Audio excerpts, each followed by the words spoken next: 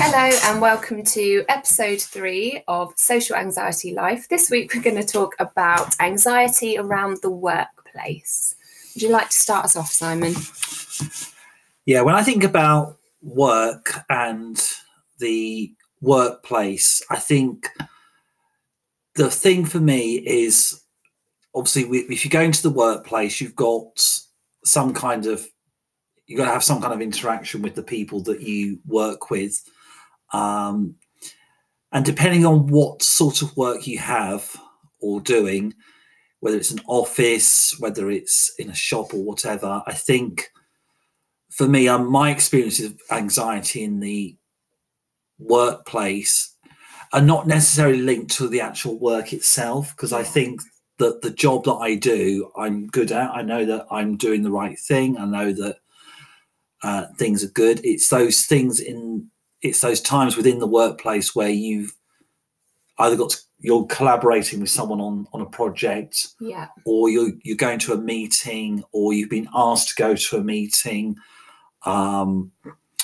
or something like lunch, like someone says, like, do you want to come out for lunch? And you feel like if you say no, if you come across as rude, or you come across as unfriendly, when actually that's not the case. Yeah. No, I would agree with that. I don't get anxiety with regards to my actual job. I'm quite confident in what I'm doing. I know I'm good at it. I think for me, there's two aspects to the anxiety. One is when I have to sort of publicly speak. That's something I've always found quite difficult. I think I've found it easier as I've got older, but it still does create anxiety if I know I have to stand in front of a room of adults and speak. And then the other side where I struggle a little bit is around kind of work events. So any kind of social work things, maybe at the end of a day or at the end of a term, those for me at times can be a little bit of a struggle. Coming back to sort of publicly speaking, so do you get the anxiety before it happens? Yeah. Because I think sort of my definition of anxiety would be it's things that haven't happened yet. It's things that are going to happen. Yeah. And I find the same that when you got to deliver a staff meeting, or you got to deliver a presentation, or you've got to have a meeting or whatever, I think the process of preparing for it is fine. It's then when you've got to do it, it's all those sort of it's almost those sort of social etiquette things like, am I making myself understood? What are they thinking as I'm speaking? Am I coming across really well? What happens if I fluff something up? What happens if I say something wrong? Yeah. That's where I get a little bit muddled. I know that when it comes to something like an interview, a work interview, sometimes I will say, can I come back to that, just to buy myself a bit of thinking time? Yeah, that's a good idea, actually, because sometimes I think in the moment you panic a bit, don't you? So that's quite a good idea, actually, to say, can I come back to that? Because then you're giving yourself a bit of breathing space. Yeah, I think when it comes to the public speaking in front of adults, like I remember being at school, being sort of 13, 14 and having to do presentations in front of my class. And I remember back then I would get so anxious about it. Like I would get so worried before I did it, and I'd be sort of quite shaky. My voice would be shaking. And I think it goes back to that. I definitely find it less anxiety inducing now, but it's always been something that I've slightly struggled with.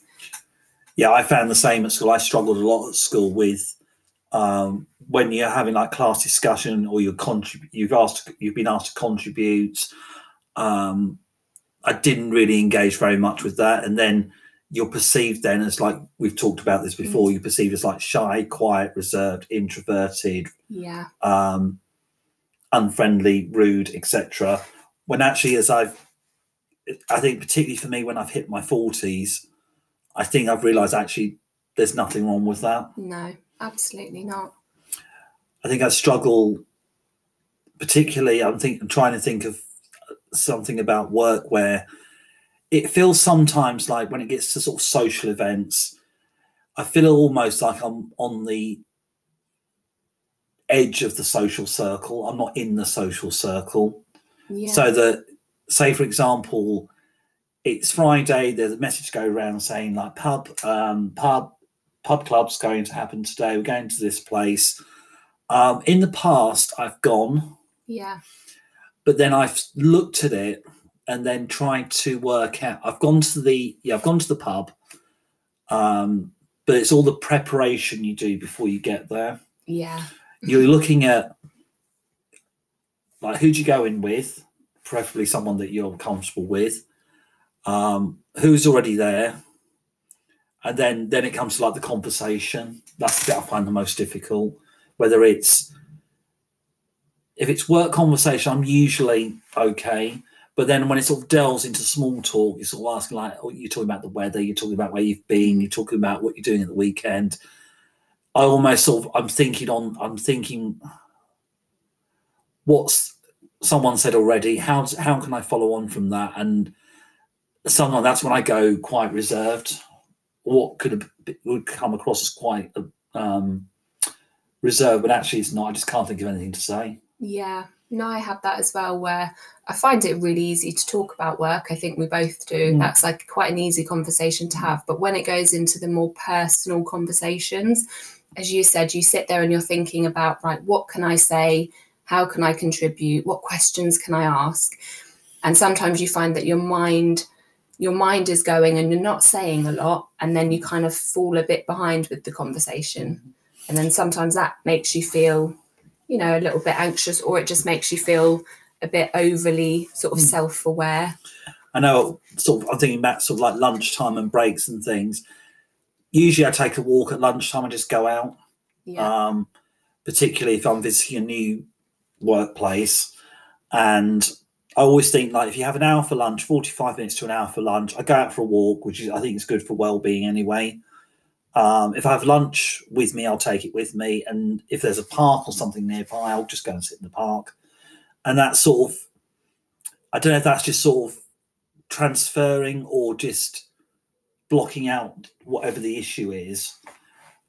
But it certainly makes me feel a lot better. Yeah. Because I'm in control of what I'm doing. And I think it's almost that sort of social aspect. You can, I suppose, in some workplaces you can dip in and out. Yeah. If you choose to work at lunch, like I know that sometimes we would work through lunchtime doing particular jobs, which means that we don't have to stay later after a certain time.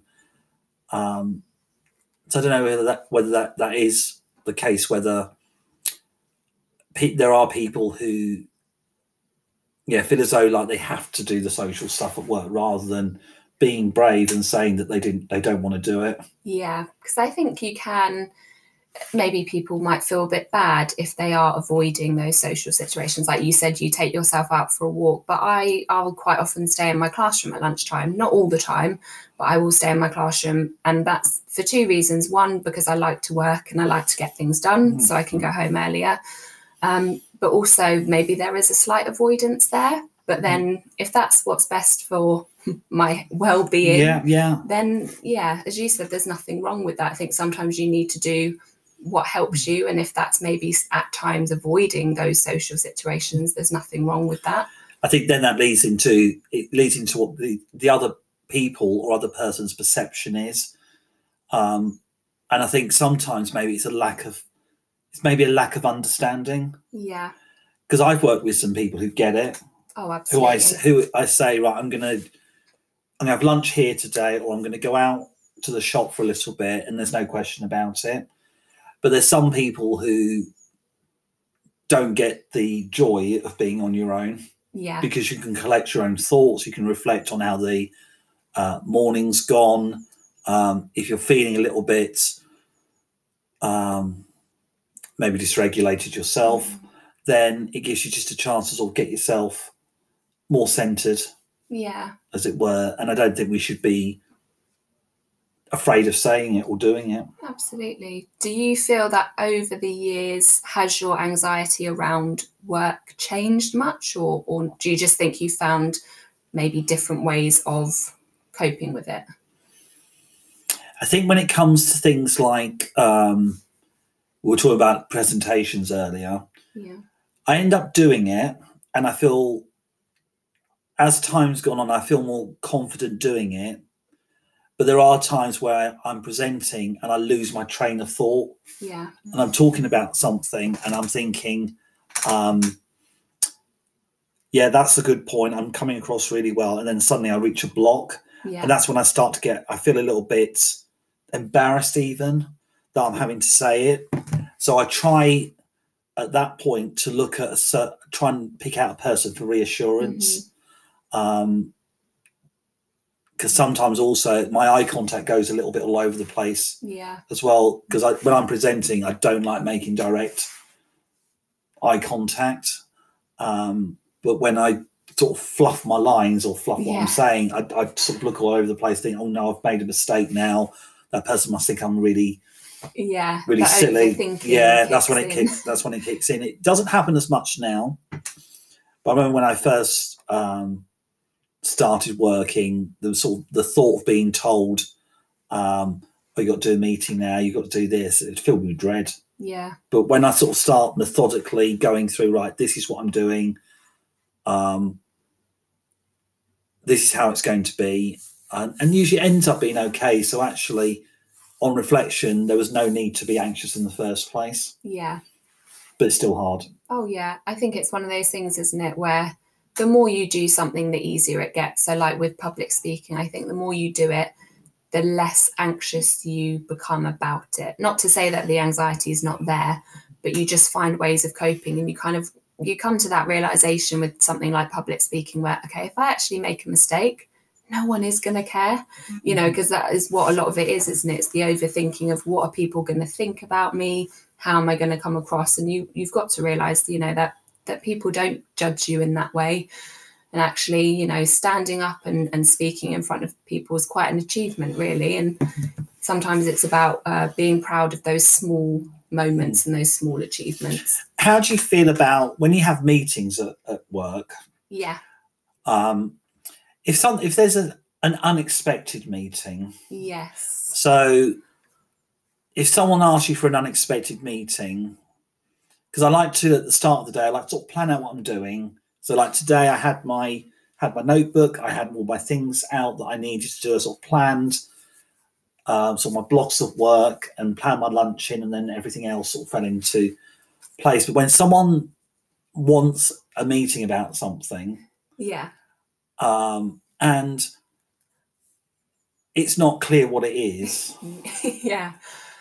what it's about, how does that make you feel? Yeah, it doesn't bother me from sort of a routine point of view, but I'm very much a person, if you're going to email me, I like to know what it's about, because if I get an email that says, right, please, you need to see me at 4:00, immediately I have a tendency to think, oh my goodness, have I done something wrong? What's this about? And I do tend to go to maybe worst case scenario rather than just thinking, oh, it's probably just a normal conversation, or it could even be a positive conversation.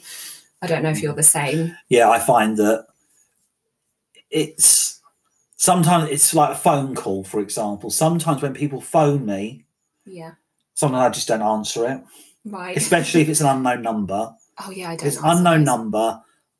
Sometimes if it's a friend, then usually I will answer. But I always think beforehand, why are they phoning? Especially if I'm in the middle of something. If I'm sort of watching something or doing something, someone phones. If I'm engrossed in what I'm doing, then I'll leave it. And I'll message them to say I'll phone you back later. But even like talking on the phone sometimes, it feels a bit hard, difficult even. But like with work stuff as well, I think sort of in the event of like WhatsApp and like other social media for communicating, I think that's slightly better now, because people just message and do all that now. Oh, absolutely. It's that sort of in-person stuff that sometimes I know you have to have, which I know I'm definitely better at, but I don't think people see the processes that I go through before that even happens. Yeah, well, people don't see the overthinking that happens before something like a meeting or a presentation. That's right. Well, I think this has been a really good in-depth discussion about the workplace. I think we'll be very interested to hear what any of our listeners have think about work, and whether they have anything similar to what we've had. If you have, then I think you should drop us a little line on the Facebook group. Oh, absolutely. We would love to hear your experiences, your thoughts on the episode, any feedback you've got for us. And episode 4 and episode 5, I believe we're going to try and do that as one on the same topic, but we're going to do that in 2 episodes. Is that right? Yeah, so we're going to sort of film one long episode and then break it into 2 parts for you. And I believe we're going to talk about social events, more general social events. Yeah, and we've got a lot to say on that. We have. Thank you so much for listening to episode 3. Thank you.